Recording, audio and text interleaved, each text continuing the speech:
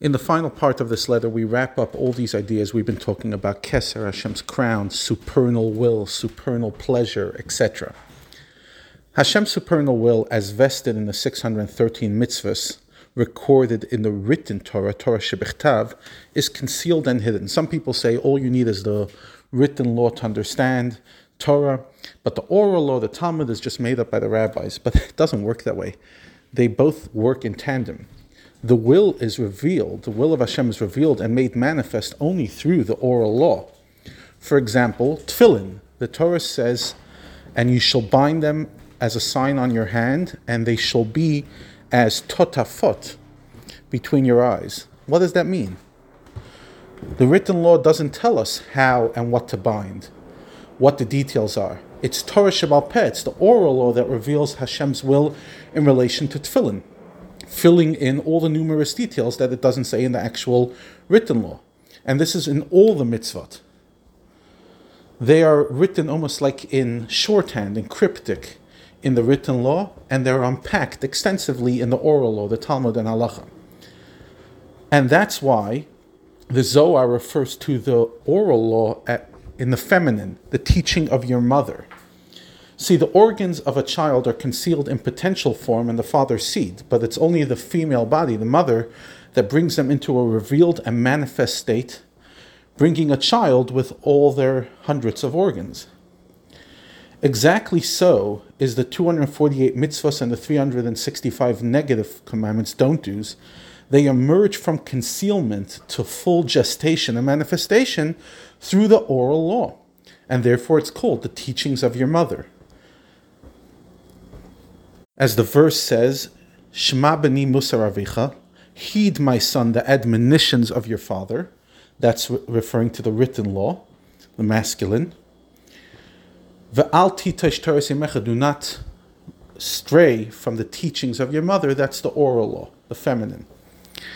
We can now understand the meaning of the verse that we started this letter with. The letter started with a verse that said, Eshet chayil ateret bala. A woman of valor is the crown of her husband.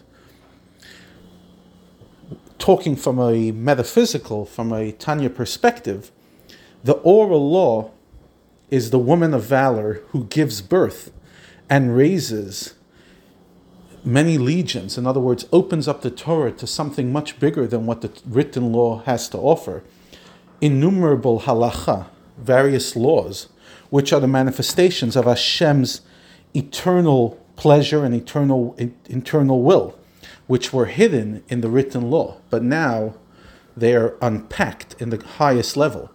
And that's why the feminine is the crown, which is even higher than Chachma, the masculine, which is in the mind. The feminine is even more powerful because that really reveals and unpacks Hashem's true wisdom. The written law doesn't give you the ultimate will of Hashem. And that's why we said at the beginning, we quoted from the statement that says, whoever studies specifically halacha is assured of a share in the world to come. Because by investing each of our souls in the supernal will, as explained, we mentioned earlier in this letter that the clothing of the soul in the world to come are the mitzvahs. These embody the supernal will, which is clarified and detailed by halacha. The only way to really achieve the world to come is by understanding within this physical world that we're living in now what Hashem's will is. And then you can do the will and achieve the highest levels of revelation. So, how does a person zochel olam haba to achieve the world to come? Dafka, specifically when they are focusing extensively on learning halacha. Because what's halacha? Halacha is not the do's and don'ts. That's the superficial reading. When you study halacha, Jewish law, you're finding out what God wants and what He doesn't want. He wants you to cook this food for this way. He wants you to make tea on Shabbat in this specific way. He wants you to wear tzitzit in this specific way. You might say, oh my gosh, that's minutia. No, it's not. It's God's will. Why does He want it that way? That's what He wants. It's like asking why you like vanilla ice cream.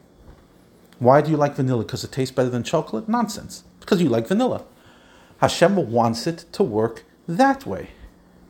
He wants the Shabbos candles to be lit before the time that it says on the calendar. In other words, by that time. So if it says 6:02 on the calendar, Hashem wants the Shabbos candles lit by 6:02. What's going to happen if I light it a few minutes later, once Shabbat starts? Hashem says, no, I don't want it. But what's the difference? 6:02, 6:22, big difference. That's really what this letter is about. It's about appreciating that halacha is not just, it's not technical. It expresses itself in technical.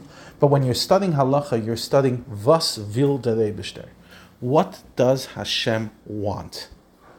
And the more you know, the more you do, and the more connection you have.